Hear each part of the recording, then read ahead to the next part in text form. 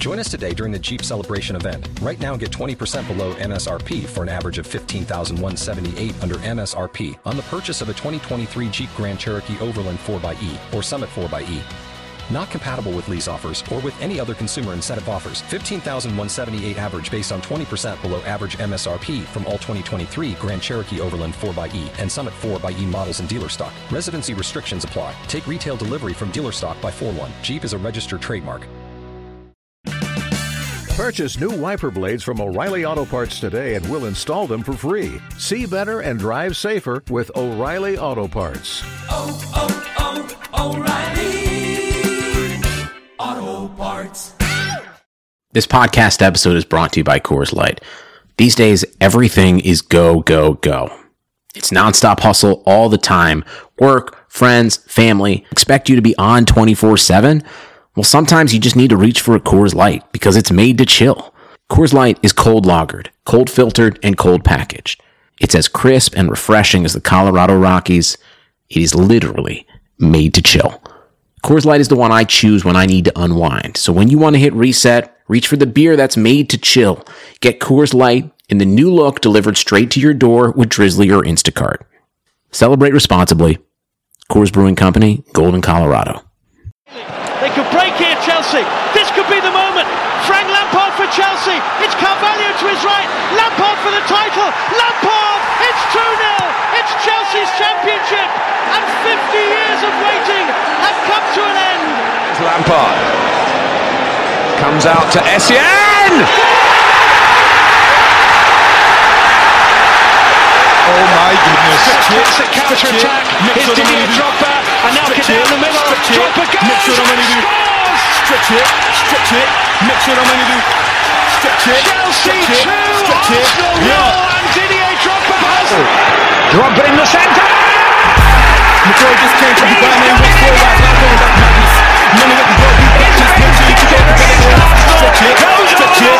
Mix it on when you do. This one must have came from. If I say that it's very electric. What do you mean, man? I sound like this guy. Which guy? I don't even know what he is. Let me sip my tea. Can't take me for a month. Man, I then sometime back. Unbelievable! Madas. Well, as possibly bleak as this. Drogba! Madas. Never ended up in McDonald's. And I haven't had a trophy in a long time. Not the fault that I played for the Gunners. Hello and welcome everybody to another episode of Chelsea Hour. I'm your host, Daniel Soft. I'm joined by this nice little intimate crowd of Anu, my co-host, and Pearls, my co-host. What are you saying, guys? I'm good, man. I'm good. You're good? Anu, you're looking into the screen. Are you good? Yeah. I'm here. Okay, cool. You're right. Yeah, good, bro. You was looking into the screen like, do you know one of them African uncles that don't have to use technology? Like, what's going on? You know, I think I saw that shave my hair in it. I want to show everyone. Okay. Oh, you want to... Not like it's a podcast. Not like you can see me anyway, but just for the moment. I might just put this on YouTube just for you, even though it's just you on. So yeah, new hairstyle, new manager. We've had a game. We just obviously the last game we had was Newcastle, and we won that. Head to the Patreon if you want to hear the breakdown. Shemi done a good breakdown with Timpson and Anu. Sorry, not Anu and Jermaine. So yeah, this podcast I thought I'll get Anu and Pels on. Just to kind of, it's been 5 games. I think it's 5 games since Tuchel come in. And I just kind of wanted to touch base on all of your opinions on Tuchel, how it's gone so far. Maybe bring in a little bit of the Lampard stuff as well. So yeah, that's what we're going to do. And I've created different kind of areas. So I looked at Championship Manager. You know how Championship Manager, they kind of break down the coaches, you know, man management and all that type of stuff. So we'll talk a little bit about all of that. But first, and I'll come to you, Anu, first. So far from what you've seen from Tuchel, if there's one manager you'd say that he kind of reminds you of, not in terms of who he is, or you can do who he is, but also like in terms of the style of play that we're kind of putting onto the pitch. Yeah, so I just kind of wanted to see, like, get if you've got like an idea of a manager he reminds you of. In terms of play, you know, like the first. It's a tough question, actually. In terms of like the first Mourinho phase,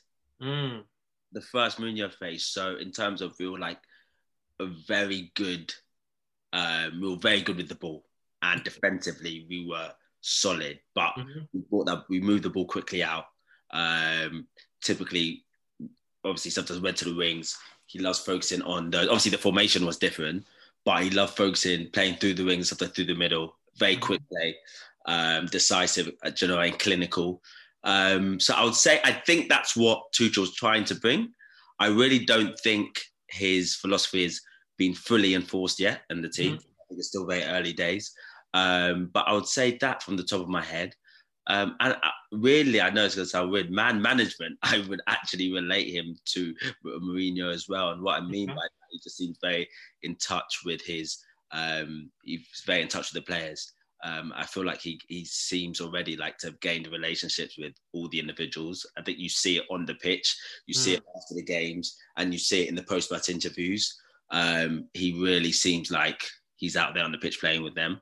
And apart from, obviously, Conte as well had that real passion on the sidelines, Conte as well. So I really think he reflects that sense of personality. Yeah. And yeah, I think that's it from a first ask. That's cool. No, it's cool. When you talked about kind of bond with the players, and you know how Mourinho is after a win, he'll go out onto the pitch and he'll be like, yeah, we won. And he'll almost shake people. And we saw that video of him kind of trying to get emotion out of Kante, like, come on, man, come and show me some emotion. Kante wasn't showing nothing. At all. Pels, what do you think in terms of, you can talk about as a man, or you can talk about his tactics, etc., or you can talk about both. But do you see any type of other managers in Tuchel?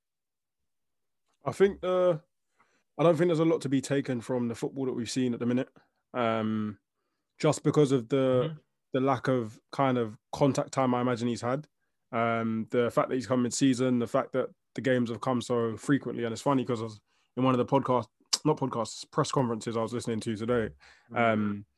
They kind of ask him about that, the balance between the frequency of the games they've had and how much training they've been able to do. So I think it must be quite difficult for him to instill a lot of what he wants into the team, especially where he took them over and the kind of demands in terms of immediately getting 3 points.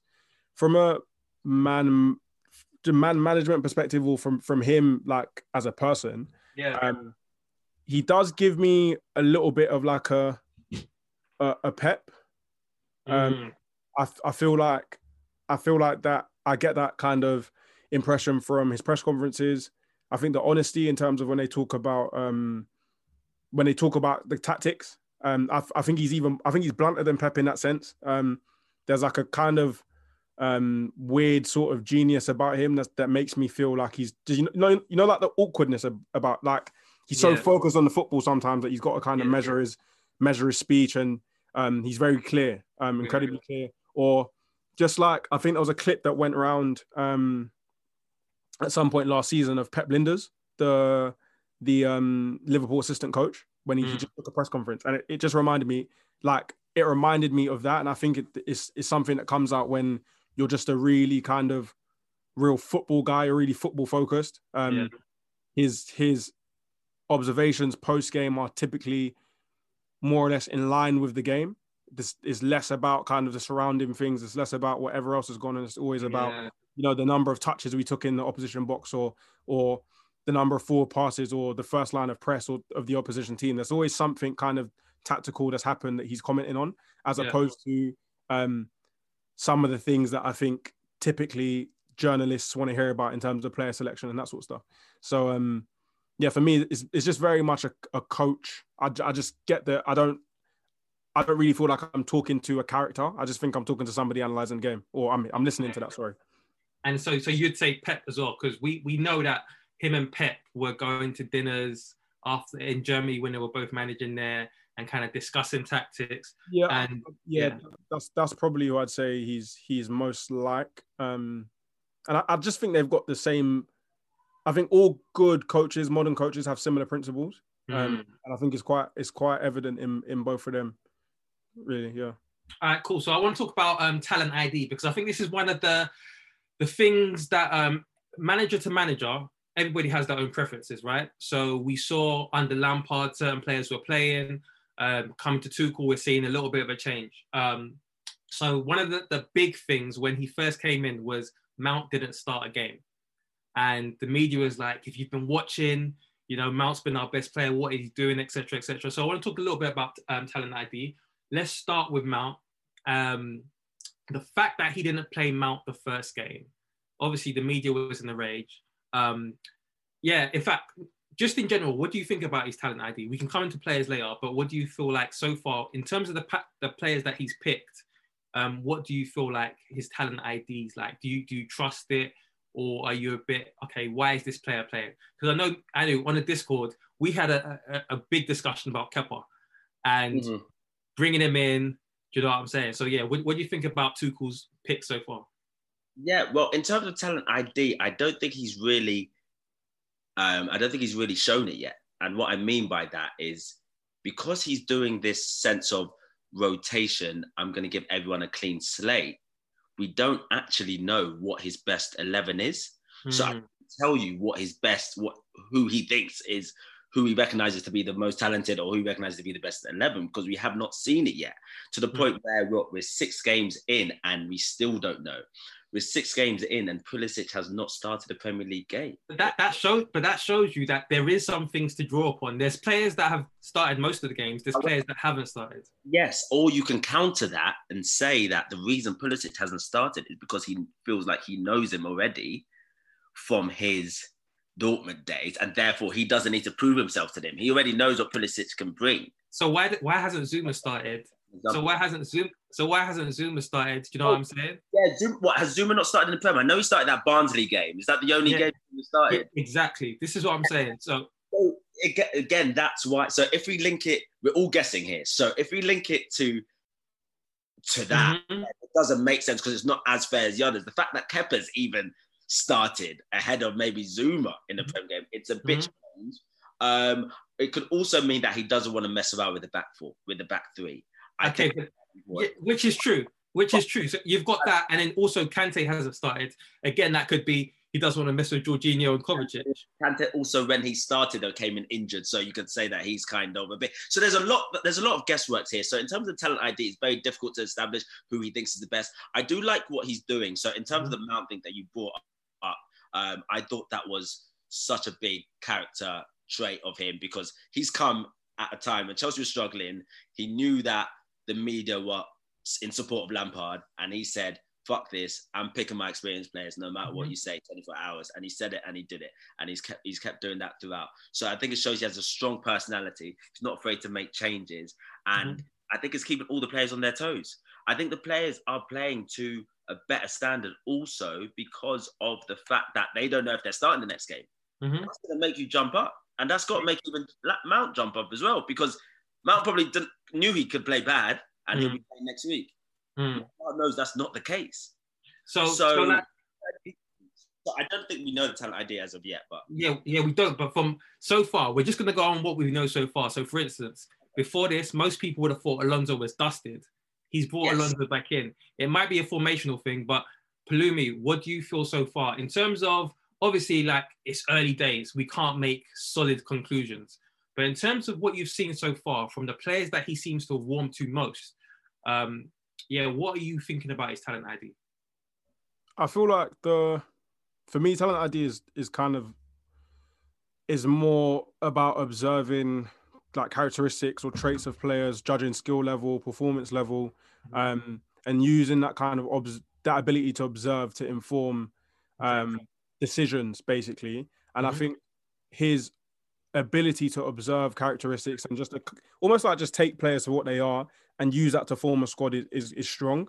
But I feel like from a team selection perspective, that a lot of that feeds into kind of reasoning. So his own reasoning is something that I've seen to be quite solid, because I feel like he is quite honest. It's never really veered away from what he said. So I don't know, starting Alonso because of height, starting Alonso as a wing back because that's something he's comfortable with. Those things are things that I kind of look at and think this isn't necessarily about maybe who the best or who his preference of player might be. It's more about how it fits the team and what the best team is in relation to what he's trying to do. I think the other thing that he kind of mentioned is Gary Neville and Jamie Carragher asked him just about the kind of shape, and he basically just said, "Listen, we started with a back three against Wolves because Wolves, that's the shape that Wolves play in, and then it did well, and I just didn't think there was a need to change it after that." So I think there's like aspects of it that we're missing, not missing, but we won't get the full story yet, just based off of the context that he's in. So I'm not drawing too many conclusions from it personally. I will add though something, and to give you, and Pels, I agree with what you're saying, bro. And just in terms of, to give you a direct answer, because I feel like you're trying to push for that, I would say I feel no. I'm gonna put my neck up. Okay. I do feel like it is quite clear to me from what I've seen that he very much favours Cho and he very much favours Werner, in my opinion. Mm-hmm. I think it's clear Werner's basically starting nearly all the games. It's clear he wants to get him firing, and Cho, I think it's clear he wants to make him the main man. I think you see it from the reaction post games, and you see it from the games he's been rested in as well. If you take anything from that, I think it's clear that he's trying to make Cho the main man here, and Werner firing. I think those are the only two I'd put my neck out and say. And of course, Jorginho and Kovacic, because they started 2 in the middle of every game. It's clear those 4 are in his thinking of core players, in my opinion. Which is interesting. So when I'm talking about talent ID, if we think back to Lampard, and Mount was the crucial player under Lampard. Allegedly, he wants to build his team around Hudson-Odoi. Not only that, he's seen Hudson, like before this, if you said Hudson-Odoi wing back, I think he might have played there once or twice, coming off the bench for Lampard. But Hudson-Odoi wing back, Hudson himself has said, I never saw myself in that position. I know in Germany,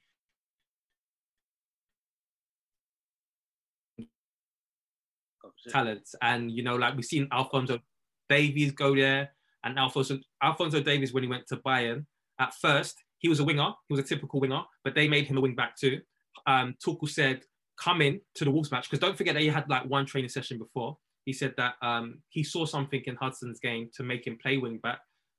What do we think about Hudson-Odoi as wing back and that decision from Tuchel to play it? Because I know there's some people on our cast, like Timpson, Meads, they don't want to see him as wing back anymore. Interesting. Should I go, Pels? You got it on. I think I don't mind it. I don't mind it, and the reason why I don't mind it, because I think in that Wolves game and the Wolves game and our game straight after, Burnley, yeah, exactly. Sorry, I thought he looked sharp at that wing back position. I know he's had a few rusty games now. He wasn't too good against. The last 2 games, he wasn't too great. I think Newcastle, he didn't have his best game. But I feel like there's potential. We've seen the potential for him and how good he can be. I think he got 2 man of the matches playing that position. Yeah. Under Tuchel. So it's clear that he's a play. And I was listening to this from another pundit, actually. I won't claim the credit, but it's actually so impressive how Cho can adapt to all these positional changes in such a short period of time and not look out of place. It shows the intelligence of him as a player is extremely high. Because it's not easy to just look at for example, look at that you dropping Henderson in centre back. When you change a position like that, I know it's a bit drastic. Everyone's saying, look, this is crazy. He's played there his whole life, but Cho's been moved from 10 to right wing to right wing back, and which has a lot of defensive attributes. So I don't mind it, and I really think Tuchel has seen something in the player that can play well in it. And the fact that I think we're going to play this position, this formation all season, I think he's had better performances than James there. So I think he's the best option there. So whether he's not a wing back, I think he's the best right wing back Chelsea have right now, and I don't think that should be changed, especially as I think the formation's here to stay. Yeah, Palumi, what's your thoughts on it?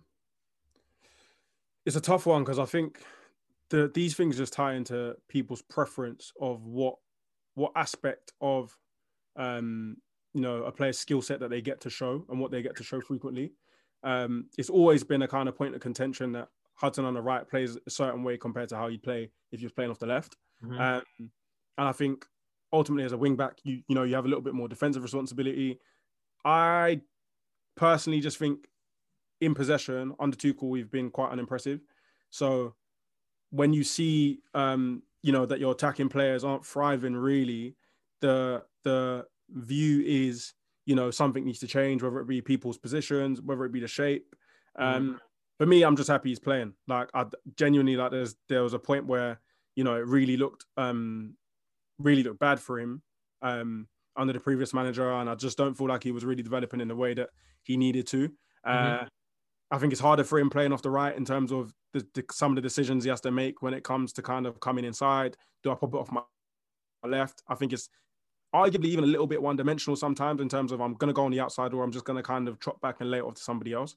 But ultimately, based on what is being done, like Anu said, based on what's being done with the whole team, I think it's fitting. I think that there's no doubt he can play kind of in an inside forward role or whatever. But to me, you add him to a cocktail of bodies that he probably doesn't need. You need to be kind of mixed in with at the moment in terms of Mount, Werner, Havertz, Ziyech potentially. You're just adding a little bit more confusion that is necessary. So for me, I kind of keep him there. Is he, like I said, is he capable of playing elsewhere and playing further forward with a different kind of role? Absolutely. But for me, that's not my prime worry at the moment. I also find it a little bit ironic that when he played well as a wing back, it was sick, it was amazing.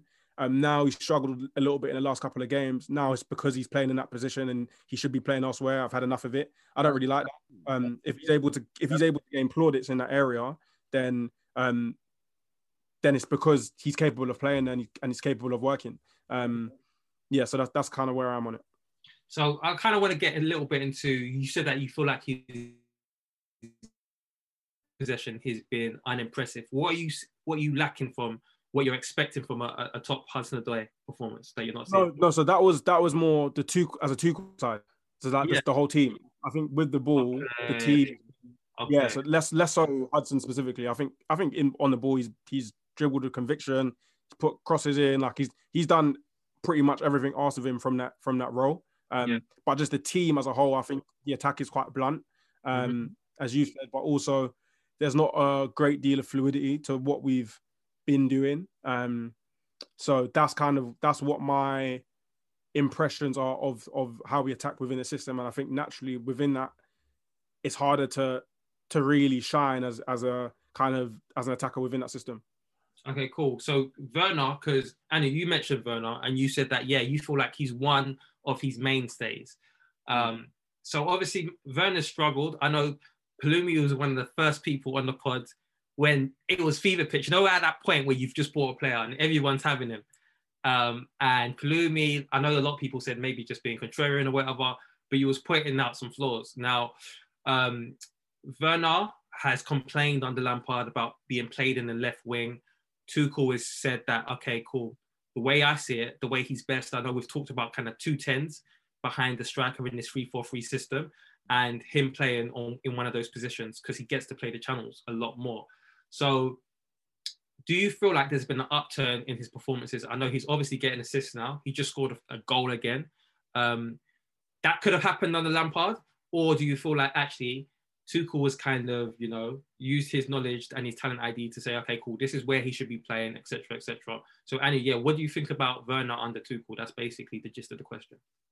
Well, I think the funniest thing is when it came to Werner, I always thought, even under Lampard, when he wasn't firing, his off-the-ball movement was superb. I did always think that, and I felt like a significant problem, not the main problem, but a significant problem was the fact that his runs were never getting picked out. And he was doing that in the early days of Chelsea. He was even doing that in these Champions League games when he was playing up top. The guy was making mad runs and he just wasn't getting picked out. So I know he's got a goal and a few assists, but I don't think any of that has really changed on Tuchel because that's occurring because of his behind the ball running. I think maybe what's happening, the players around him, there's instructions around him now to maybe find him more or to maybe look out for him more. And because of this not being the central striker and him not being the focal point, I think it helps him a lot because it's quite clear he likes picking the ball up deeper than a number 9 would. So I think he loves those running in behind when like Giroud will be the focus or Tammy will be the focus, and then he will get in play. So I do think something has been relayed in training under Tuchel in terms of find this guy, he's going to be making more runs, because they were missing him before a lot. They were missing him before, and it doesn't seem like they're missing him as much before, to the point of he seems a bit of the focal point with a lot of the runs, with a lot of the balls, wherever he is. He has a sort of freedom role. So I do think, obviously, we all know, the whole world needs to know, he needs to improve in his finishing and his touch play. His touch is off. Has his touch been as bad since under Tuchel? Because it wasn't. There was one game I was on Discord. I don't know which one it was. Even quite recently, it was definitely under Tuchel, and it was still off. But it was good against Newcastle. Of course, he was sharp against Newcastle. Still made a few mistakes, but it was better. I don't think it's any manager's fault for someone's touch being off, bro. I think like it could be confidence. Okay, so Palumi, let me ask you. So, what do you feel like? Do you feel like you've seen any changes from Werner under Lampard to Werner under Tuchel? No, not. There's nothing kind of distinctive. I feel like he's as wasteful. I feel like he's like. I don't think there's much difference.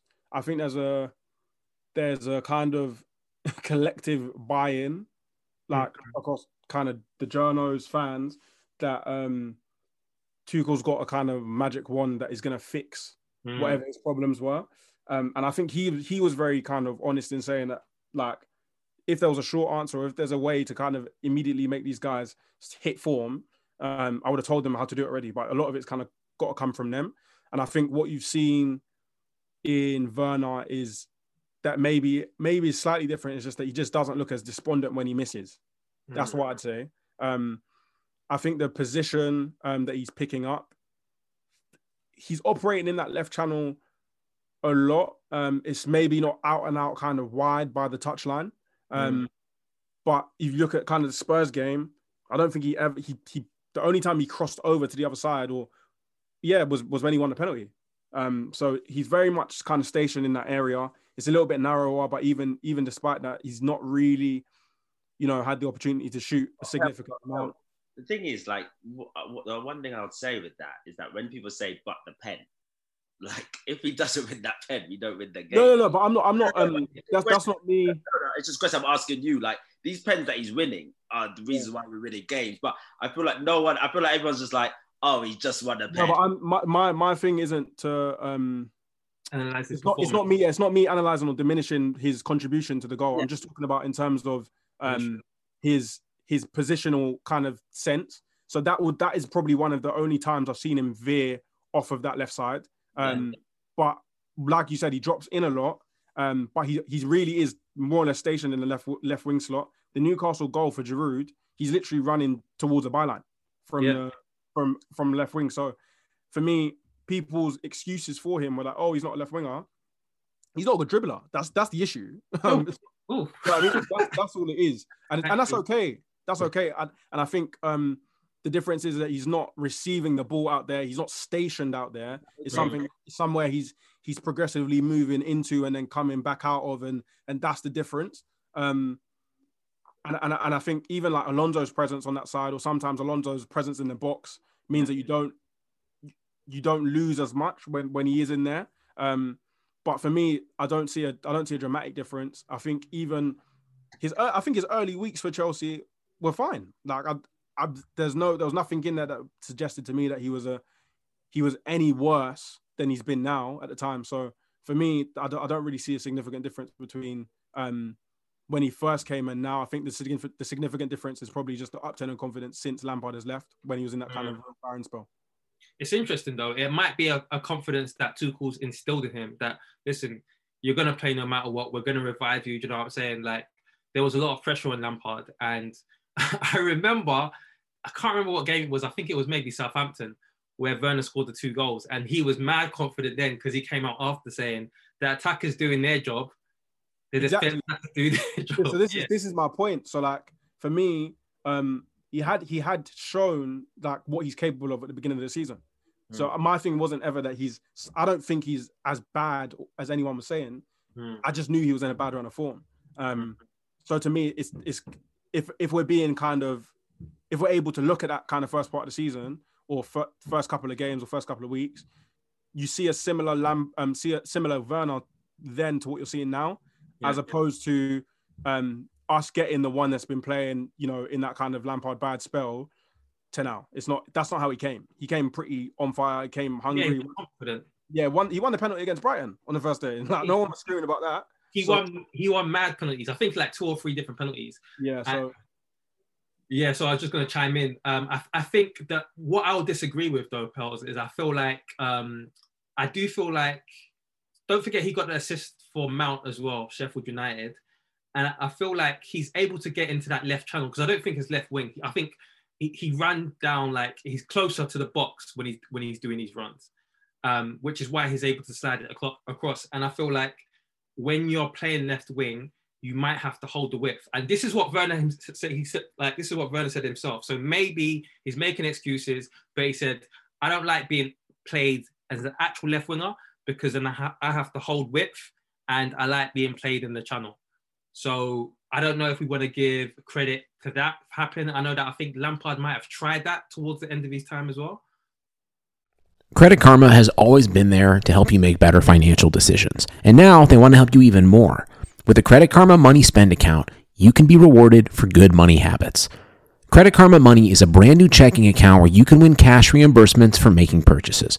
Just pay with your debit card, and if you win, you'll be notified on the spot, and your Instant Karma cash will be added back to your spend account. Open your FDIC insured spend account for free. There's no minimum balance requirements, no overdraft fees, and free withdrawals from a network of over 50,000 ATMs. And when you make a purchase between June 8th and June 30th, you'll automatically be entered to win $1 million. Right now, visit creditkarma.com/winmoney to open your free account and start winning instant karma. Go to creditkarma.com/winmoney to sign up for free and start winning. That's creditkarma.com/winmoney. Instant Karma is sponsored by Credit Karma. No purchase necessary. Exclusions and terms apply. See rules. Banking services provided by MVB Bank Incorporated. Member FDIC. Maximum balance and transfer limits apply. Yeah, I don't know if you've got anything to say about that, but Werner, let's watch it. Maybe he's revived. Maybe he's going to get more assists. Maybe he's going to get more goals. But moving on quickly to Ziyech and Pulisic. So where Hudson-Odoi has thrived, but under Lampard, he couldn't get a start. It seems like the nailed-on starters in terms of wing positions, in terms of Pulisic and Ziyech, both of them, they're not really getting a start. So Pulisic and Ziyech, like the interesting thing about Pulisic is that Pulisic played under Tuchel at Dortmund. And in the interview that Tuchel gave, I think after the Wolves game, he said, I know Pulisic from Dortmund. And he was very great for me there as an impact player because he's got so much speed. So coming off the bench, he was really useful. And so I'm glad to be working with him again. And I thought that's unfair. When he said that, I was thinking, you can't do that anymore. Like when you was managing, he was like 17, 18. If we're really going to do this clean slate thing, you can't really bring those, 16-year-old, 17-year-old, 18-year-old Pulisic assumptions that, okay, this guy is good as an impact player to Chelsea. Now, I don't think he's had a start yet for Chelsea. Not in the Prem. Barnsley. He started that day, same as Zuma. Yeah, so he did come on against Wolves, and I think he had a good cameo. And then he came on against, was it Burnley, and then got an assist for Alonso. So yeah, in terms of Pulisic and Ziyech, both of them, and we'll start with you, Anu. Are you worried?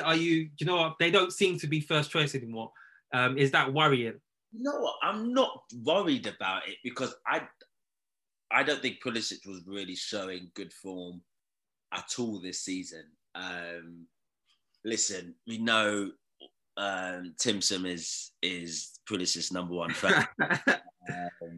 So I'm sure I don't need to blast him on his performances. Timson has the stats. Go message him about that. But just to summarize, he hasn't been showing the performances he did during the post-COVID break when he was just on fire for a small section of it. But what doesn't make sense to me, as what I mentioned earlier in the pod, is that if he's going on this clean slate for all, why does it not seem to be the same clean slate for Pulisic? Because I don't understand why he hasn't had any Premier League starts. I'm not sure there's been too much injury-related stuff in that. I think he's been pretty fit, correct me if I'm wrong. So my only assumption is that he's saying he basically knows him and that once he's ready to pick the team, he knows already what Pulisic can bring. They seem like they have a good relationship. We've seen it on the pitch and off the pitch. They're pretty cool. I don't think Pulisic seemed like he's pissed off at him anyway, but it is something to watch because it's either him saying, I already know what he's about, or he's out the door.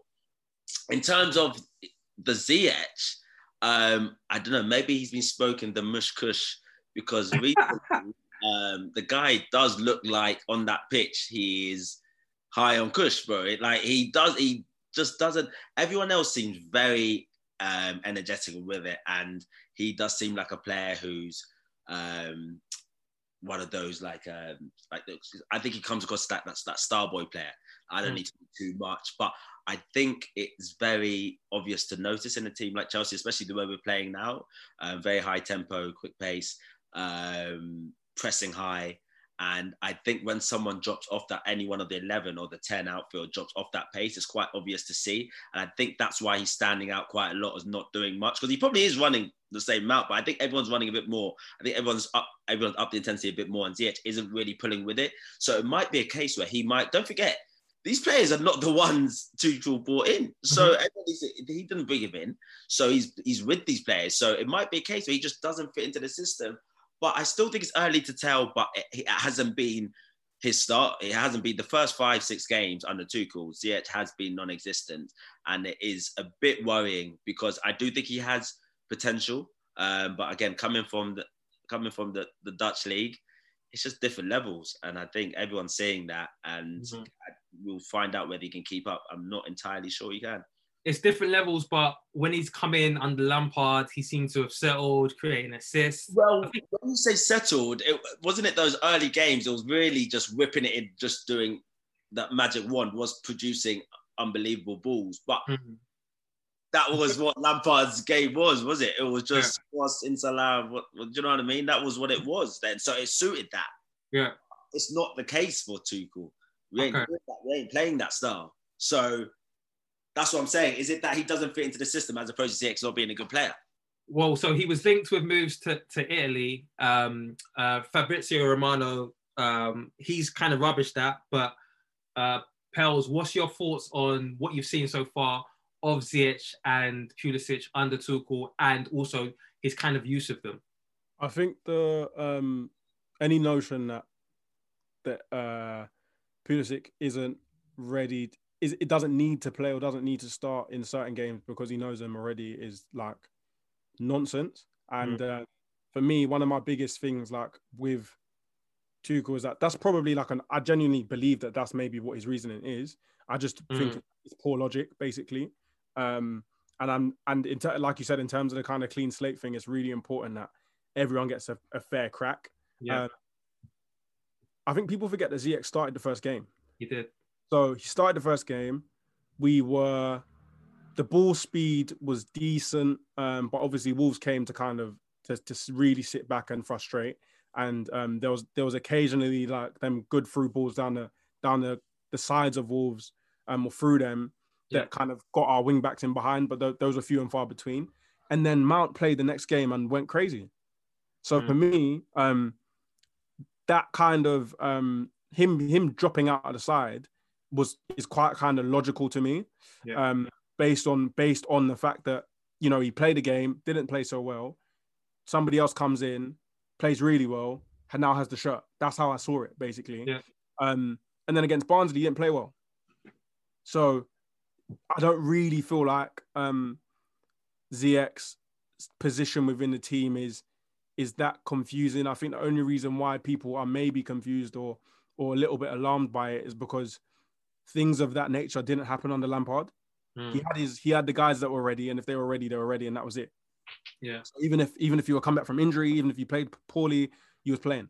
I think the other real issue is that, and earlier, I don't know if you did it deliberately, but you mentioned Hudson in relation to them, and what I'm finding is that Ziyech isn't going to play where Hudson's predominantly playing in terms of the right wing back team. That's going to be I think that's a real toss-up between James and Hudson. I think the 210s or inverted wingers or inside forwards, or however you want to call it, I think that's where Pulisic, Ziyech, Havertz, Mount, Werner, they're all competing for the same slots. Yeah.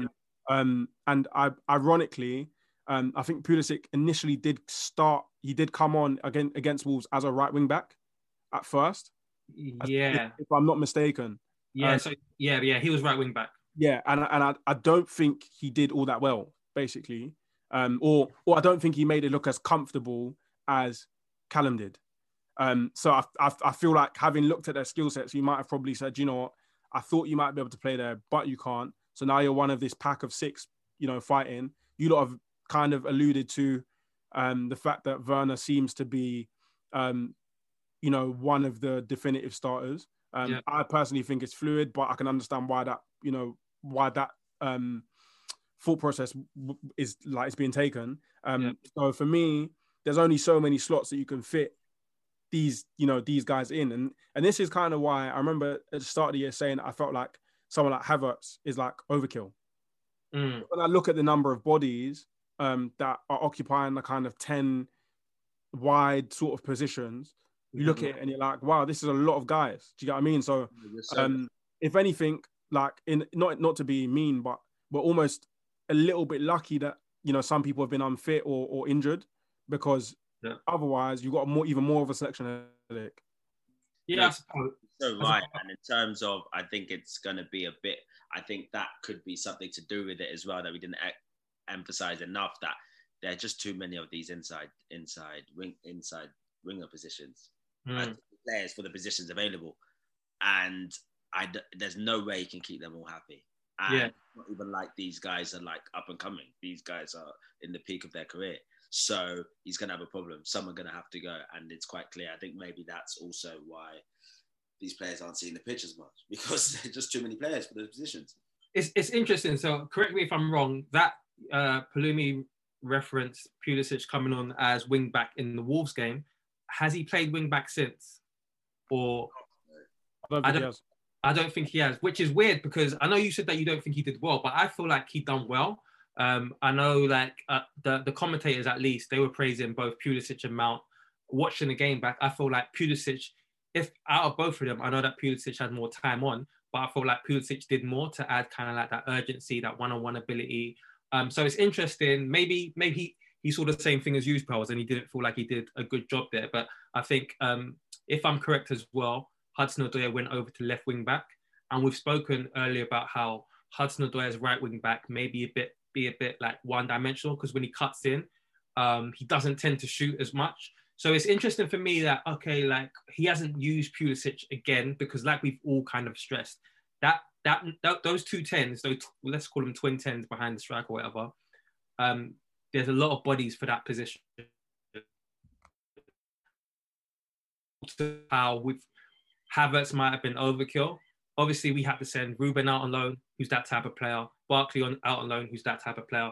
So it does feel like someone will leave come summer.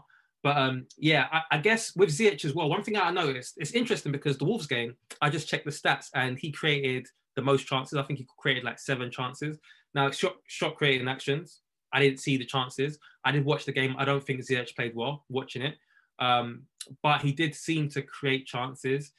One thing I've just noticed, and I don't know why I'm only noticing it now, but it was the Wolves game and it was the other game that he started. But he looked very, very flimsy. Like people are barging him off the ball. People are trying to do 1-2s with him, but people are just barging him. Go on, Anu. Wait, though, you don't see that photo? I saw. Was that fake news? Someone posted one picture, bro. He looked. Zuma needs to speak to him, because. I saw something, and was it not like you haven't seen the best out of me? And next thing you know, I'm seeing him in the gym topless. Oh yeah, I saw it. He was looking like Tottenham Tobes. It was bad. I think that happens a lot with the players when they come to the Prem. I think they realize the reality of the league's a lot different, and they need to step it up. And it may be a case where next season you might actually see a new beast of him. Because don't forget, these guys didn't have full pre-seasons. They had hardly anything, and they've come straight into the league.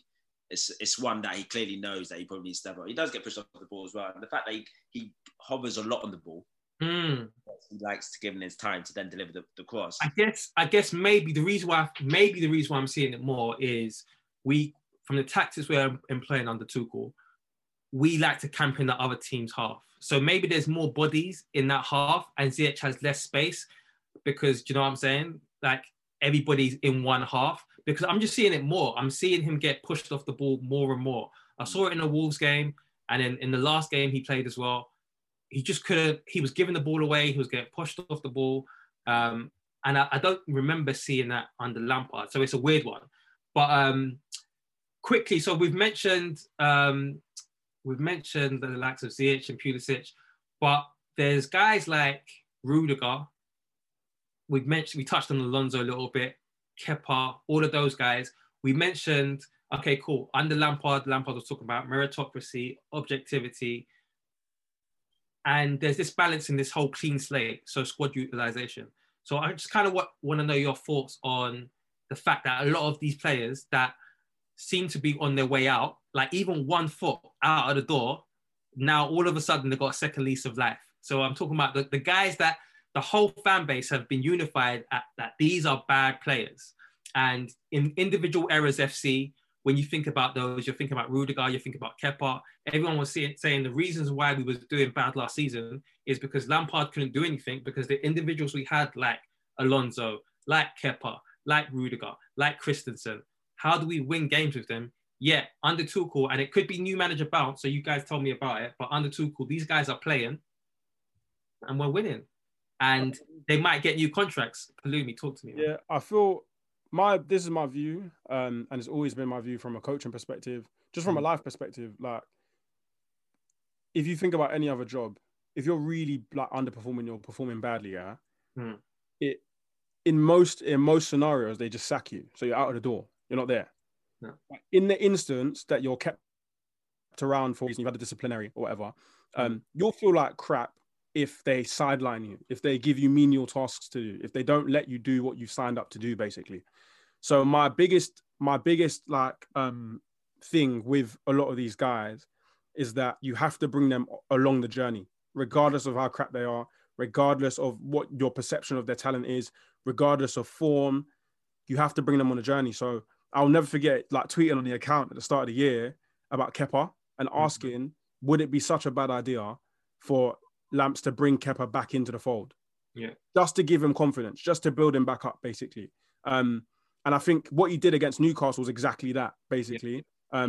You're at home, you're probably not going to lose the game. Everything else is fire and everything else is well. Give him some confidence, tell him how great he is, and let him go out and do something. And I think with that, what it does overall is that it just keeps squad harmony. Everybody feels like they've got a little bit more of a taste, a little bit more of a shot. I think Rudiger playing, I'm conflicted about it in a sense that I don't think he's the best option to play. I don't think he's the best option. However, he started games, he's played well. Or he's played well enough. Let's say, by everyone's standards or whatever. Then he should keep playing. I think there's something in that like something cynical in there where you can say that, like, you know, the reason why they're playing is because, you know, it's a new manager and he needs to keep them all happy, and he's assured board or whatever that he's going to keep the squad happy, blah, blah, blah.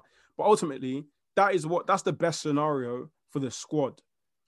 Give everybody an opportunity, and make of their performances what you will, and then you start to kind of rebuild from there.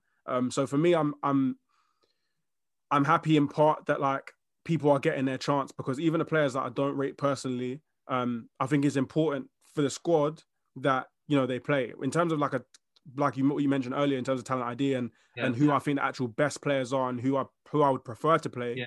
A lot of them aren't in that, and I'm hoping that come the end of the season, there isn't like, I'm worried that like he might form such a strong bond with some of the players that they end up sticking around longer than I feel like they could. But in terms of what he's done, I think it's the right approach to take for a coach. Okay, cool. So just kind of staying on that, who are the players that you feel like, from your perspective, your talent ID, should be playing over the players that he's picked? And yeah, so let's start with that and then I'll get deeper. I think Zuma's just better all round. But the only thing that I'd say that Rudiger has over him is maybe like his agility, and obviously it's a little bit more awkward playing on the left in that channel. So I can understand a little bit maybe if I was trying to like pluck his trying to guess. Yeah, I'd definitely be starting Kante, but obviously the injury and him coming back a little bit later is something a little bit different in there. Kante over Jorginho. Okay. Everything else in there, I think is fine. I understand why Asby's playing. I understand why Hudson's been used in the way that he is. And equally, I think someone like James has played. Like I would say he's played. I don't think he's someone that's been shunned. Yeah. So yeah, just Rudiger, Jorginho. I'm absolutely fine with Alonso playing. I don't rate him at all, but I can understand why his characteristics are useful for the way that the manager's trying to play, and I respect that he's given him the way back in. Do I think he's like gonna probably let us down at some point? Do I not rate how poor his crossing is? Absolutely. Like, I've got all of those same gripes as everyone else, but at the same time, I think you have to bring people on the journey. You have to keep everyone feeling as though they're part of it. They can, basically that they can play. Not so much that they're going to play every game, but if they do the right things, it's possible that they will get a chance, basically. And I think what closing the door or shunning players does before you, like, if you try to sell somebody and you can't get them out, you got to bring them back. Like, that's what we actually, it's funny because that's what we praised Lamps for last season. But there was aspects of like, you know, someone like Giroud not getting minutes first half of the season. Yeah. We all called him a model pro. Everyone praised him, called him a model pro. Everyone was happy that Lampard reintegrated him, whether it was, you know, by force or not. But there's a lesson to be taken from that. 100. You're not used, but you feel as though you can contribute. You're then given the opportunity to contribute. You do well. Our season is better for it, basically. The moment you shut people out, you close the door on people completely, you can't go back from that. You can't walk back from that. It's a bad element in the dressing room too, when a group of... it must be so weird. It must be so weird for the players in that predicament. It's no surprise to me that stuff come out about players bickering or players not liking each other or bullying or all that rubbish. Because ultimately, you feel like these men are favoured over you. Yeah. 100%. That's a reason. Unfortunately, it's not right, but that's a reason to build resentment. Yeah. Do you know what I mean? So I'm happy that like that's almost taken away.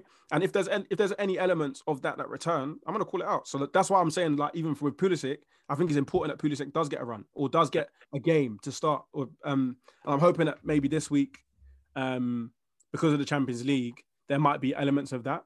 Yeah. But more so than before, more so than Lampard, I trust Tuchel to kind of rotate his team or pick his team depending on some of them scenarios. Okay, so before I move on to Anu, you mentioned characteristics of why you think that Alonso's playing. Can you give us more on that? I think the box presence, so the fact that he's actually got an eye for goal, in that kind of wing back role,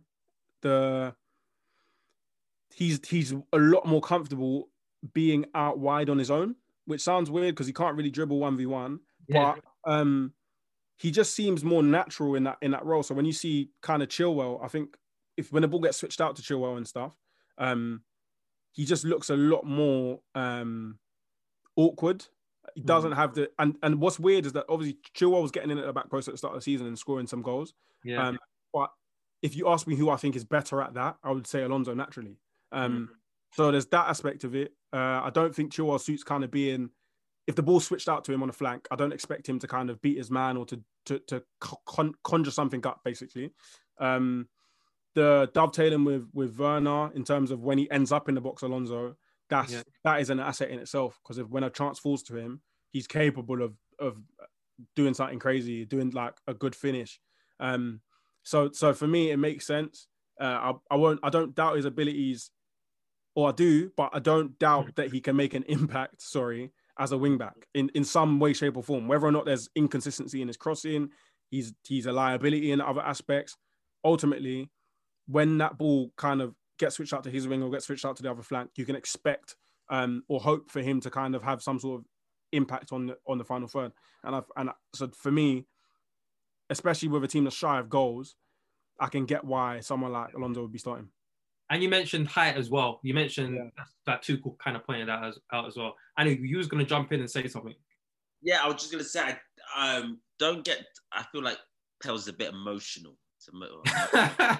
How? The opposite. The reason I say this is because in terms of you're mentioning the Kepa thing and players, you want to make them all happy, give them all clean slate. Bro, this is a business, brother.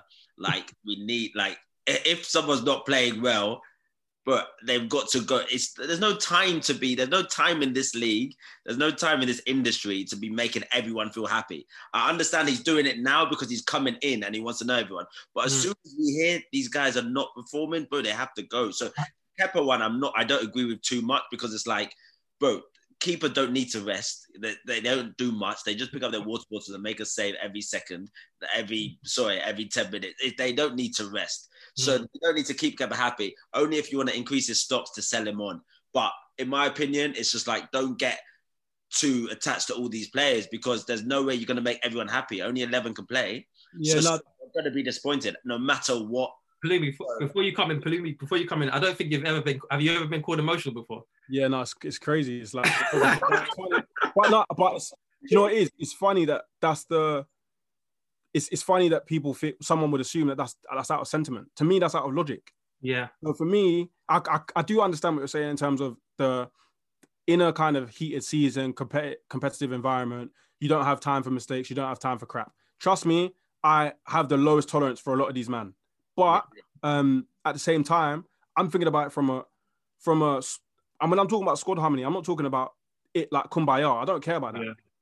My thing is, as if you're setting up an environment or a culture, you're trying to change the culture of a place, you need everybody to buy into it, essentially.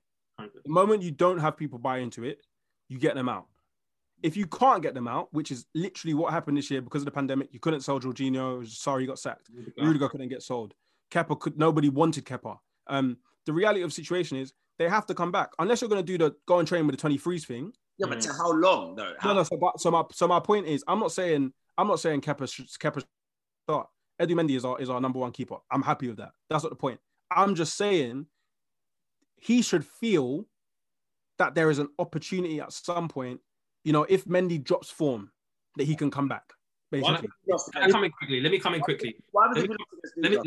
quickly because we just talked about Ziyech and Palumi's kind of reading of it was that Ziyech was given the opportunity, but Mount did better with it, and therefore Mount's playing. So I feel like what Pels is saying is that it's one of two ways. Either you're creating that environment where people feel like it's fair, and that if Ziyech comes back and he does better than Mount, then he can win his spot back. Or if you're going to sideline them, properly sideline them and send them to the under 23s or something like that. And I totally hear that point, but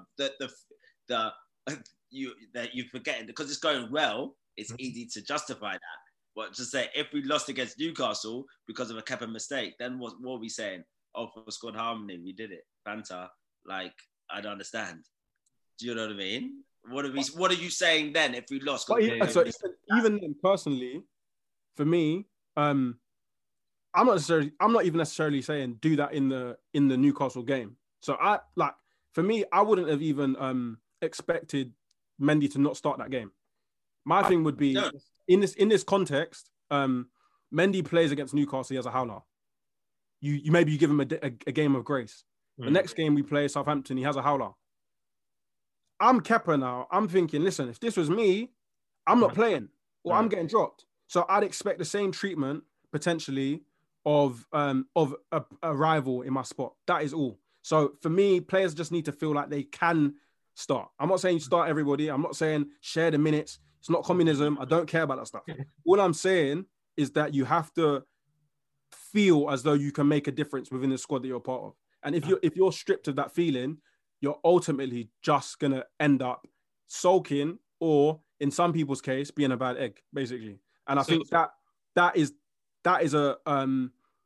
that's essentially the reason the guy got sacked. You know what I mean? It's more than anything. Like he would have like the football was bad, but the state of the squad is essentially what lost him his job.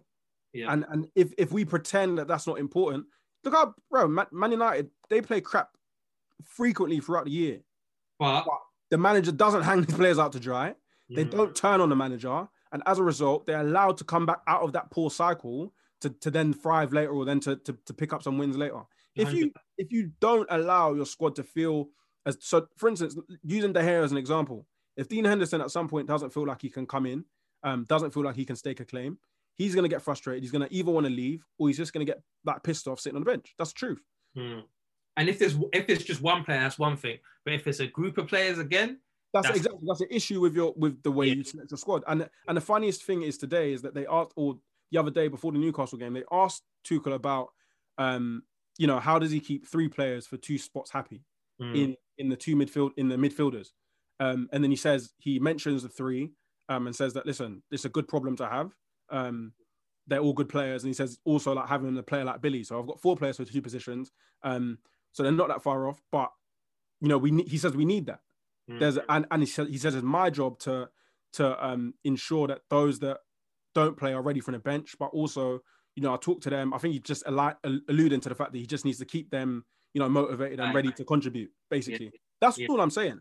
Keep those people that aren't in your immediate thoughts or aren't in the starting 11 every week or whatever, keep them in the fold, keep them motivated, keep them inspired.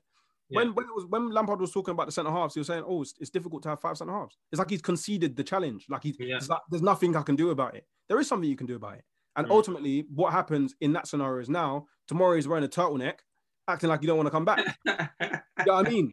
Yeah. But it's because you've been made to feel as though you're not part. And when you do that, you get players that become almost disillusioned with the environment. That's what's going to happen. They're going to either one are going to leave, and if they can't leave, they're going to kick up a fuss. They're going to cause a ruckus. The only thing is, so earlier you mentioned Rudiger. You don't feel like he's done anything wrong. He did score an own goal. And one thing outside of that, but I think on goal, genuinely, unless they're like crazy, I think on goals are a little bit unfortunate. I play centre back. I've scored many an own goal. Yeah, so I do. Don't get twisted. Yeah, that was crazy. Yeah, no. The own goal was like an Edu. I think it was the 2 of them are a bit mad.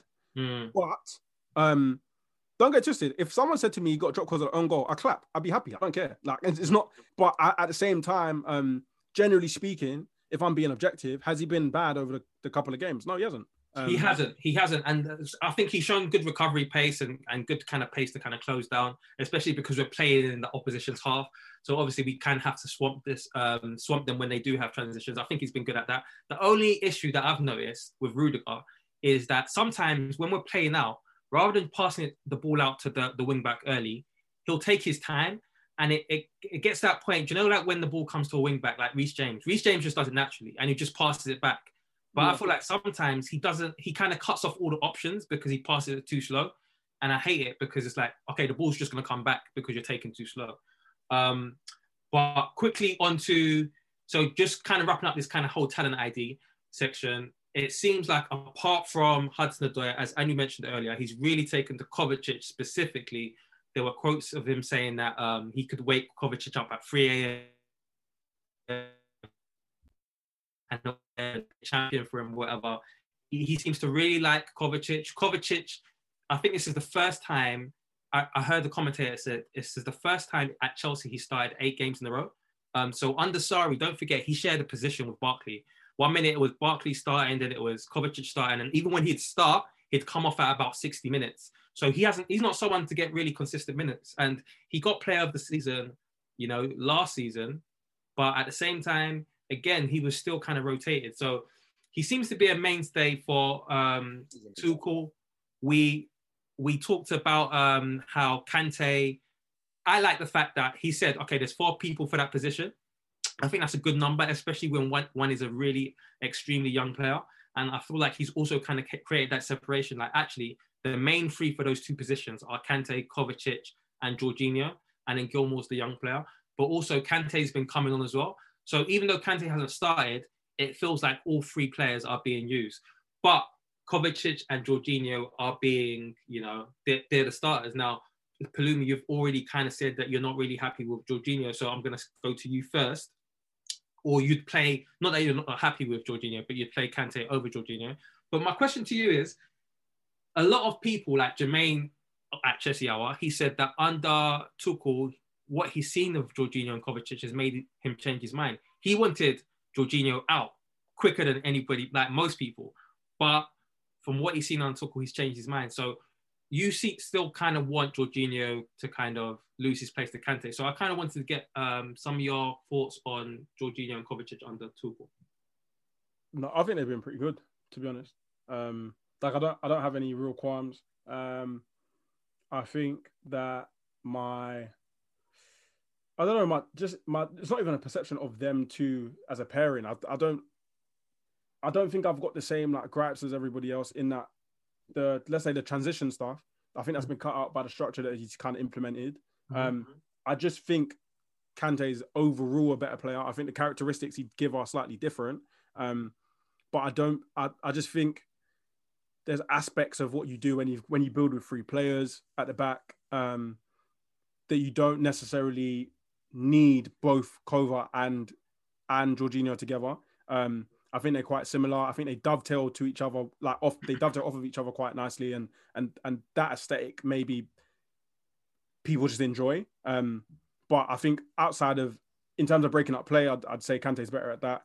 Starting attacks, I'd say Jorginho is better at, but at the same time, I think it's something that with the centre backs we have, and then with Kovacic next to him, we can kind of get around. So it's more just kind of having that player that can really break up the play to a really high level, and just almost playing a similar role that he played under Conte in, basically. So for me, it's just the reality of that in terms of my view of Kante as this top class player, and Jorginho as what I see as a decent player playing really well at the moment, basically. Okay. But I'm not necessarily clamoring or calling for it to end right now. I don't really care. Like I don't have genuinely, like, as long as I'm not even been that impressed with us on the ball. So my thing is kind of like the team is playing relatively well.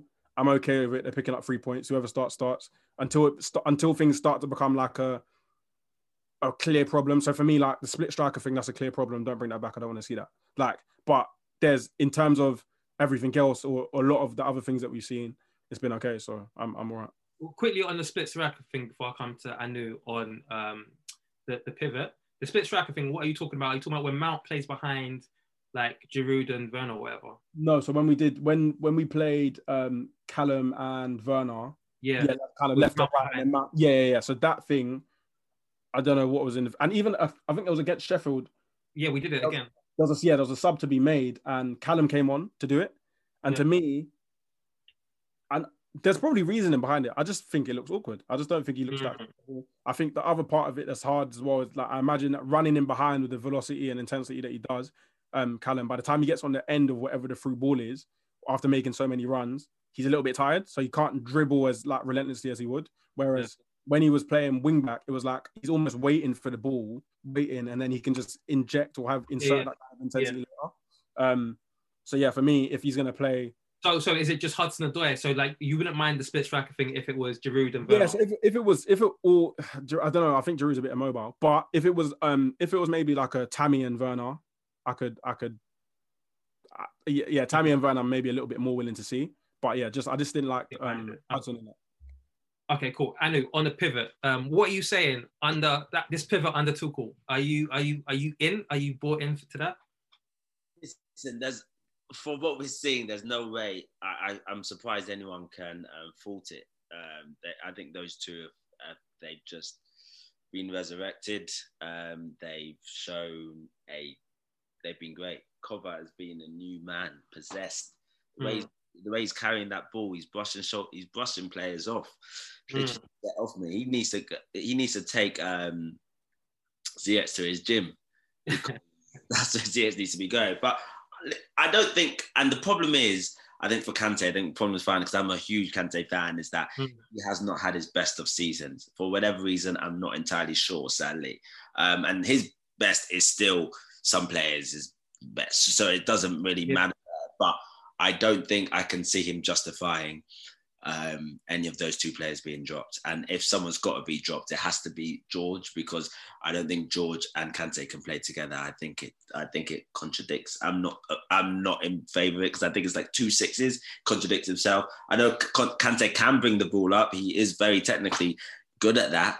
But I think we prefer to see Kante just in front of the back four, especially when like a big team will come into play, because we know he's a lot more mobile, not more flexible. So I think if we were to see Kante come in, it would be for George. And I would say possibly in the bigger games when we know we're going to have a lot more pressure. We played a lot of smaller teams right now with that we have. So the challenges hasn't been too much on us defensively. And I think that is also a reason why Cover and Georgia have shone so much. But put us against a big team, it could be a different story. So I'm interested to see how that test works. But for now, I don't think we can fault why they're starting every game. Yeah. The only thing I'll add is I think a lot of people are saying Kovac is a new man. He's doing these passes. He was doing it before, I think. He was. But what I think is we're playing a lot higher up. So whereas Kovacic would start his dribbles on the edge of our box and then they'd kind of end in midfield and he'd pass it to someone, I think now because we're playing higher up, he can have more impact on attack. The only thing is he's getting on the edge of the box and you know, Hudson, he likes those passes in. Yeah, so his shooting needs to improve. But let's quickly talk about one of the worries when Tuchel came in was, okay, cool. Lampard was giving youngsters a chance. I think we mentioned the double pivot. We mentioned Billy Gilmore. A lot of people worried, not necessarily about the academy players like Hudson, Mount, etc., but the next batch. A lot of people were saying it's not the ones that Lampard have already integrated. We should really worry about the ones like Henry Lawrence, like Angerin, you know, like Sun Suk Bell. So what are your thoughts on Tuchel so far? Because obviously we had the FA Cup game and Angerin got kind of, you know, a lot of minutes, etc., etc. So yeah, what are your thoughts on that whole situation with, are you kind of at this point, are you comfortable that he will use youngsters? Because a lot of people I'm more comfortable than Lampard was. I thought, because we were all under the assumption that Lampard was this youth manager. That's what we were all brought up on. Do you know what I mean? Not knowing that it was just because there was a transfer ban. And as soon as that was out of the equation, we were going to forget about that. Because there were multiple times this season where we were playing smaller teams in the league and FA Cup that we brought these players to the training. And when you bring these players, people need to factor in, when you bring these younger players into the first team, you're actually breaking a bubble. It's a bit bigger than just bringing them in. So you bring them in and you're not even giving them minutes. So I think Lampard really showed a different side of him to what we maybe were brought up on Lampard being. So I think Tuchel can only be better than that. And he's already shown he's better than that, because the Barnsley game, Angerin got at least 20, 30 minutes, a solid amount of time. And I would actually factor Tomori in that. I think you could classify him still as a young player. Yeah. That was terrible. And I don't think that would have happened under Tuchel. So I'm more optimistic, let's put it this way. And also we know Tuchel's history in terms of how he started in his managerial career in the academy. So automatically he's going to have a heart towards those players. And he said in an interview or whatever that he's even has a balcony. I think he's staying in Cobham. I think living there, and his balcony overshadows the under 20, the youth pitches, and he watches them from there. So he's already has an interest. He's already expressed his interest. So I think we're going to see a lot of promising things from him with that. What's interesting is Lampard said coming to the season, we're not a development squad. I didn't come here to say I gave a few debuts. So what you kind of mentioned in terms of that whole, actually, this is the real Lampard. Do you know what I'm saying? I feel like that's a good point. And I never bought into the idea that Lampard cared about youth. I feel like Lampard, he kind of surrounded himself with the Jody Morrises, you know, the Joe Edwards, who do care about youth. I feel like if he really did, we'd probably see a Tariq Lamptey maybe get more games. Don't forget, Tariq Lamptey wasn't even integrated in pre-season, like you said, Tomori as well, but kind of focused on Tuchel. Again, it was weird because when he came in, a lot of people were saying with Gilmore, oh, we're worried about Gilmore now. Gilmore hasn't started a Premier League game under Lampard. Gilmore was going to Lampard to say, I want a loan because obviously for the Euros, I want to be playing more football. So even under Lampard, Gilmore wasn't kind of getting football. But Pels, what's your thoughts on Tuchel and his youth and like his use of the youth so far and kind of projecting into the future? I think the thing that I disagree with what Andy said is just that for me, it's difficult with the squad that had been assembled. the places for a lot of the kind of youngsters, in my opinion, just kind of decreased in terms of you go from having space to make debuts to giving fringe players minutes because of the size of the squad. You could argue that that's something that kind of Lampard built. But for me, when I look at it, I don't necessarily question his willingness to give youngsters debuts overall. Albeit, okay, there was like one FA Cup game. We was out of the EFL Cup quite early. So I think that's harsh. The thing I will say is that just with any kind of new cycle of youngsters, especially after you've just kind of integrated a crop, it's a lot harder because now there's like people, even though it shouldn't look like this, people view the squad for youngsters to have been taken up. So once you've promoted a Mount, or even if you look positionally, once you promoted a Mount, it's very difficult then to promote a Gallagher. Someone that's going to arguably play in central midfield as well.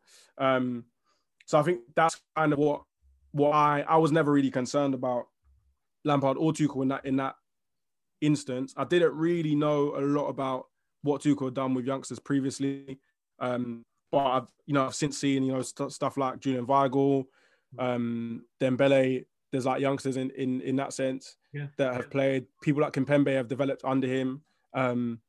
So I'm not really fearful. I think it's just his desire. Like whenever people ask about it, he just challenges and always mentions his previous clubs and says, he's come as an academy kind of coach. So I'm not fearful of it. I think the Gilmour thing in particular is like, again, is nonsense. I think he mentioned playing experienced players, but to be honest, in that game, the Wolves game, outside of dropping Mount, Tammy and James are like the only like regular players under 23 that Lampard was playing. So for me, I think it was more significant because they were like making their debuts in that year. But when you look at like actual age, they're not that young. Yeah. So outside of and then what typically would happen is that James might come out and Azpi's playing. Tammy might get rested. I don't know for Giroud, but then Callum's in or Pulisic is in. So there's maybe max 3-4 players, and then we might end the game when subs have come on with 4 or 5, and then people include Christensen in that. So really, I don't. When Lampard was saying we've got a young squad, we was playing Kovacic, Jorginho, Kante, weird stuff like that. Like so, I think it was just the perception of I think the integration in itself in terms of players coming back from loan is what made the narrative. But when we talk about us having a young squad, I always just felt like it was a bit dramatic. It was a bit of a stretch. Yeah, it was. I don't think it was just. I think Lampard played into it as well. I feel like there was a video of Mourinho after the 4-0 loss talking about the fact that Lampard chose to play Tammy ahead of Giroud, and he said this is just one game, so he didn't want to make a judgment out of point. But he said it's going to be interesting because as a manager out of a top club, there's immense pressure, and he goes, "Me, I love pressure. I'm always going to work on the pressure. I can only work with pressure." But he said that you can go another way and be bringing.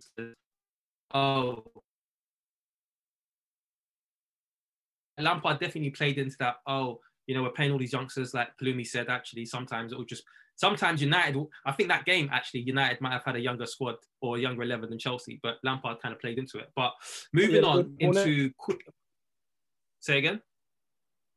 So I was just saying the 4-0 that we lost at the start of the season. Yeah. I'm pretty sure that's true. Yeah. So just moving on to the entertainment factor now for Chelsea Hour, because I want to give you guys good content. I actually kind of spent time watching back matches so that I'm not just going off. You know what I'm saying? I'm actually know what I'm talking about. I've got an analytical point of view, and I found it particularly difficult to watch back the matches under Tuchel. Because every single time I try to watch it, I'm not lying, I fall asleep. Now, I'm here for Tuchel. Obviously, we've won most games. Obviously, we picked up a draw. I feel like his philosophy and his way of looking at football is similar to mine. But we'll talk about tactics and entertainment factor in this. But I'm just finding it so unimpressive. Now, I know, Palumi, you kind of talked about it earlier in the pod. What do you think about the entertainment factor under Tuchel? And obviously, it can just be, he's just come in, He just needs to get results. But what do you feel about the football so far? Yeah, I just think it's like there's just nothing special. Like that's it. Like it's so funny because I knew that when I looked at the team, it looked more organized. It did look immediately. It looked more organized. Yeah. Or like within the second game, you could see that like what we were trying to do. The back five was well drilled. We won, like we nullified Wolves, or I don't know, Wolves played into our hands or whatever. But overall, we look more organized. But the excitement or the fluidity and that sort of stuff is not there. Am I upset at that? Not entirely. When you really think about preseason's the initial like kind of 4 or 5 weeks, let's say the same period he's been here, would literally be kind of fitness and tactical work. Yeah. And then you sprinkle the odd game in between that and you just work and work and work. And within 2 months, you've been able to instill messages, instructions, design and work on patterns and all these sorts of things that you just get the whole days to do. Whereas now, and that's irrespective of the opponent. At the moment, you're trying to instill messages, you're trying to organize the team, you're trying to get to know people, but then you're also trying to cater for the fact that you're playing against a different type of opposition and that might require a different set of characteristics. So ultimately, what I think he's doing is setting up the team in a way that he feels like we gain some advantages. Since I think is out wide and just by having camping in the opposition's half. But I don't know if he's had the time to really, focus on maybe what he wants to focus on overall. So I think there's little bits, and I pick up on it based on what he says. I imagine that at the start of a game or at the end of a game, he'll see something, and by the start of the next game, it's something he wants to improve. So he's just picking up. Okay, against Barnsley, we didn't beat their press well, and we had limited touches in the opposition box. That's something that maybe then I imagine he goes and speaks about at training, and they go and focus on that for the next game. Do I feel like he's had the time to work on like some of the things that I was watching City the other day, like mind blown. Cancelo's like out here doing whatever he likes. Basically, does he have the capacity or the time to do that with the current team based on where they are? I don't think so. So I'm not, as much as I'm unimpressed, I'm not unhappy that I'm unimpressed. So yeah, but is it boring? Absolutely, it's not great, man. Anu, what do you think? I don't want to project onto you. So obviously, Pels has kind of said his part. I've kind of echoed it. I'm not with you, man. I'm not with you. You're not with us. No. You know, honestly, what I'm going to say is that 2 things here. I think the reason why you weren't falling asleep, the reason why you were falling asleep and you weren't falling asleep in the Lampard games is because we were nearly losing every time. Maybe. You're pulling the one hair out. You're like, bro, you can't sleep in those games. One hair. you can't sleep in those games and you're fuming, bro. You can't sleep. You're sleeping because you're comfortable. That's not true because I know the result. So I'm already comfortable. Now, number 2, I just think we need to be careful what we're asking for. Do you know what I mean? I think on the real, it's a transition. We've gone from, he's done the first, do you know what I mean? Like when there's a leak or something, he's done the first bit, he's patched it up. Do you know what I mean? He's patched up the losing streak that we were on, or the losing spell we were on. And I think we've got to give him time to enforce the philosophy. We cannot say that his philosophy is now, because I even think it's as deep as saying he doesn't even want to play this formation from what I've heard and what I've read. So he's only doing it because he thinks this is the quick fix. Yeah. So I think it's hard to judge him on this as soon as in now, after 6 games. I agree, it hasn't been special. It's not like when we were watching that PSG game against Barca midweek and it was just mad. Like that's what we would love it to be, but it's not like that yet. And I think we just need to give him respect and give him a transfer period and a pre-season. But I would agree with you, it's not the most exhilarating football, but I'm also very old-fashioned in the sense that you give me a W. You give me a dub. That's why I'm still smiling. I'm smiling like Kante. Here's the thing. It feels like a war of attrition. We all know we're camping in the other team's half. Do you remember the games when we've played Barcelona and we've set up as the low block team and Barcelona just literally camp us in their half? We talked about how he might be a fan of Pep and obviously he may have taken that from Pep, but it just feels like a war of attrition. I feel like he does like possession. he does like to camp in the other team half. When you do that, there's not much space. And Chris Jensen, they asked him earlier I read it today, and he said Tuchel just told him, don't force passes, be patient. You know what I'm saying? If it's a risky pass, you don't have to take it. Pass it to the next man. So when all of a sudden, when we play Wolves and we're beating records for, the most passes ever in the half in the Premier League, etc., I feel like it's when you tell players don't take that many risks, you know what I'm saying? You might get that. Now, Tuchel, after that half, he said, in the final third, we need to take more risks. So maybe, again, that was just like lost in translation. Yeah, don't take more risks. Maybe if you're Kovacic, Chris Jensen, maybe at the back, but maybe at the front, you should take risks. But I do feel like it's going to be difficult. If we want to camp into the other team's half, it's going to be difficult to get that exciting football, because usually people like the Premier League because it's so fast. It's from one end to the other. When you're controlling the game and you're camped in the other team half, unless you've got super amazing players, I feel like it's difficult. So I'm not like you guys. I'm not going to judge it. It's way too early. He's still just trying to get that W, and that W is keeping me happy. But the question is, if we stop, like, was it Sheffield United where they got a penalty because Chilwell conceded a penalty, but then VAR took it away or whatever. When we're winning and the football's not that good, it's cool. But what I'm saying is, if results turn, then that might be something to watch. That's all I'll say on that. If no one's got anything to add, we'll end on just like the tactics of it. So I'm just going to read off some things that we've seen. So a lot of people talk about this kind of 5 defenders, 5 attackers thing. Tuchel mentioned one of the reasons why he started Hudson-Odoi at wing back is he wanted like an extra attacker to overload. What's your thoughts on that? So like, even though for me the football hasn't been great, I've seen some kind of innovation that I don't really see in Premier League football that I've liked. So kind of, what's your thoughts on that? And Palumi.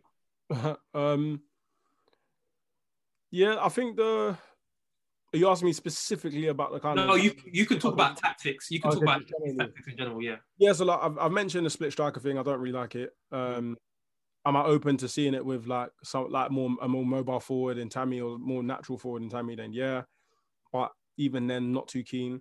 I think we snuff out attacks well, but the biggest issue I have with even making some of these claims is that we've played against some absolutely like crap teams, or teams that have like, so in Wolves and Spurs not gone at us.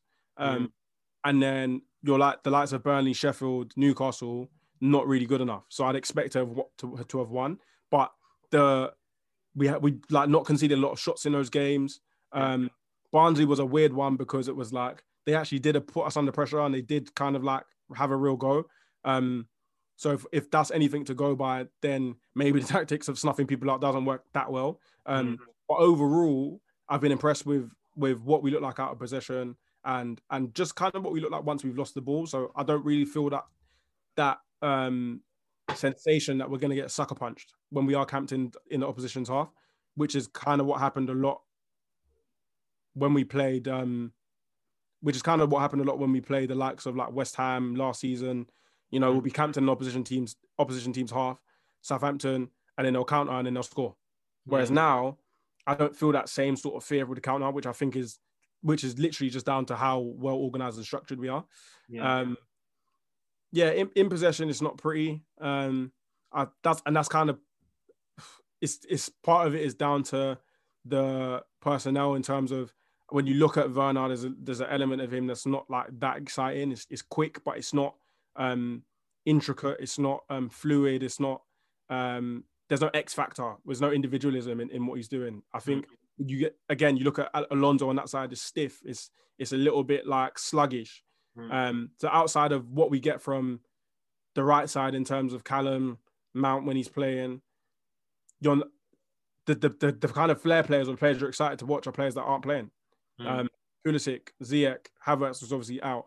So it's interesting that we look how we do. I think the control is impressive. Personally, I'm somebody that like I'm a fan of like control possession football. Yeah. So. But even when you mention about kind of things probably not going to ever things not maybe looking that exhilarating because of the fact that we'd be camped in opposition half. I have no problem with that. I think like when I was watching City, that's the exact same thing they did. Yeah, they do it. And that's why I see similarities in the kind of Pep thing. Yeah. The difference is that, you know, within that, there might be some players that really excite you. I don't think it's as simple as saying, oh, because they have better players, they look better or they create more chances. But I do think that in terms of just the aesthetic, I think if you play a Kovacic, you play a Havertz, you play a Ziyech, that you have that quality of player that can kind of excite and make you look up. So yeah, I'm not too fussed, and I kind of agree with Anu in that. Like, I'm not slating him for what it looks like at the moment, based on the fact that, you know, there's so little training time and so many games, and he's coming mid-season. Again, we've got low scoring games as well, so we're not really. I remember when we scored 2, and it's like, okay, we scored 2 in the game. You know what I'm saying? It's a weird thing. What you're saying is, in terms of the players playing, I do feel like it's a weird one. For some reason, like, I didn't want Werner initially when we were linked. And the reason why is because I just feel like I don't really like players that rely on kind of like, you know, getting in behind and getting fed to score. And I feel like we've got quite a lot of those in terms of Werner. Havertz is one of those players that need it. Giroud need it. And when you're camped into the other team's half as well, there's not much space. But Werner's quick across the ground. Havertz is quick across the ground. So, yeah, I feel like that's going to be where, like, if hopefully those players, when they're playing, that's like, I think Werner already, he's done a lot of that in terms of when he has been getting assists. I think it's a lot of that when he's been getting penalties. But Anu, what have you been impressed, or what are you not impressed with tactically from Tuchel? As I said, I think I'm impressed with his ability to change it, his ability to be brave, his ability to feel like relay tactical instructions to the team. I think instantly with 24 hours notice when he played that first game, we were able to see a sense of the gameplay was different. So whether it was what he wanted to be, but it was different. So what was different about it? I think what was different about it was the pace of the play. I think what was different about it was it wasn't just straight to the wings. There was more intention to play through the middle, which I think, as opposed to Lampard, we always just wanted to play in the wings. So there was a mix-up. Yes, rules made it as difficult as possible, but it was quicker. It was urgency. Like, there was pressing. Or most importantly, there was an actual structured press and not just two people shadowing. You know, my favorite. No shadowing. So 16 recoveries in the final thirds. It's important. Yeah, he made that clear. So that was automatically different. So I think that's what really impressed me about him, and just that he knows the job he has at hand in a short period of time in this season. And he's doing it to short fix. I think long term, he wants something different for the team and for the club. So I think that really impressed me. And just his ability, just obviously, of course, I've spoken before, his player management, what I feel that, and his knowledge of the game. He's also, it's just a manager that, I've said it before, and it's a manager that has earned his stripes. He's come from the bottom to the top. And if that's not clear to see, then I don't know what it is. And this is just the problem with Lampard. It always was. It was take away the sentimental value from him being a club legend. The guy didn't have his badges. Like, there was no reason for him to be in that seat apart from that he was a club legend. It was an experiment that sadly went wrong. But the managerial experience showed it at the end when things were going wrong. It showed that this guy just didn't really know about that side of the game, sadly enough. And I hope he does eventually. And listen, I'm sure he's going to get his stripes later. But we have one who's experienced around the same age and one who wasn't. And I really think we're going to reap the benefits of it soon. And we already are. Okay, cool. So everyone, thanks for listening. Definitely use the hashtag. As I said at the start, we did a Patreon pod reviewing the Newcastle game. So yeah, if you want to listen to that, in fact, please listen to that. Sign up. There's other stuff there already. What I think is interesting, obviously it's just like 5-6 games in, as kind of Palumi kind of alluded to. We haven't really played anyone significant that, you know, actually want to come out and play yet. I think it's interesting. If you think about the 3-0 that Bayern slapped us, we were playing a 3-4-3, not too dissimilar to that. So I feel like it'll be interesting going forward. We can give the praise to Tuchel now, but like I said, it's early days. We haven't really, you know, played anyone. But yeah, thank you for listening. Use the hashtag. Again, thanks, Pels. Thanks, Anu, for joining me. We'll see you next week.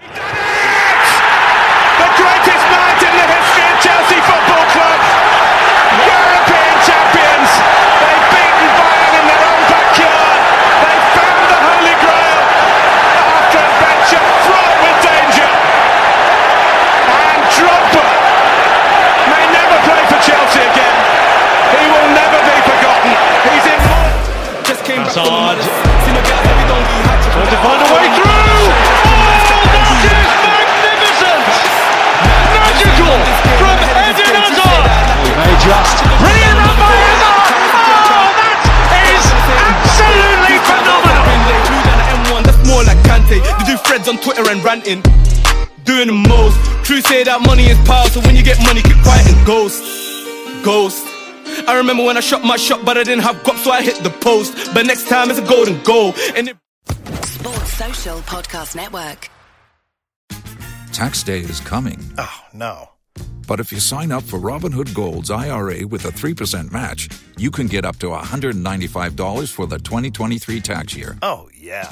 Sign up at Robinhood.com/boost by tax day to get the biggest contribution match on the market. Subscription fees apply. Investing involves risk. 3% match requires gold for 1 year from first match. Must keep IRA for 5 years. Robinhood Financial, LLC, member SIPC.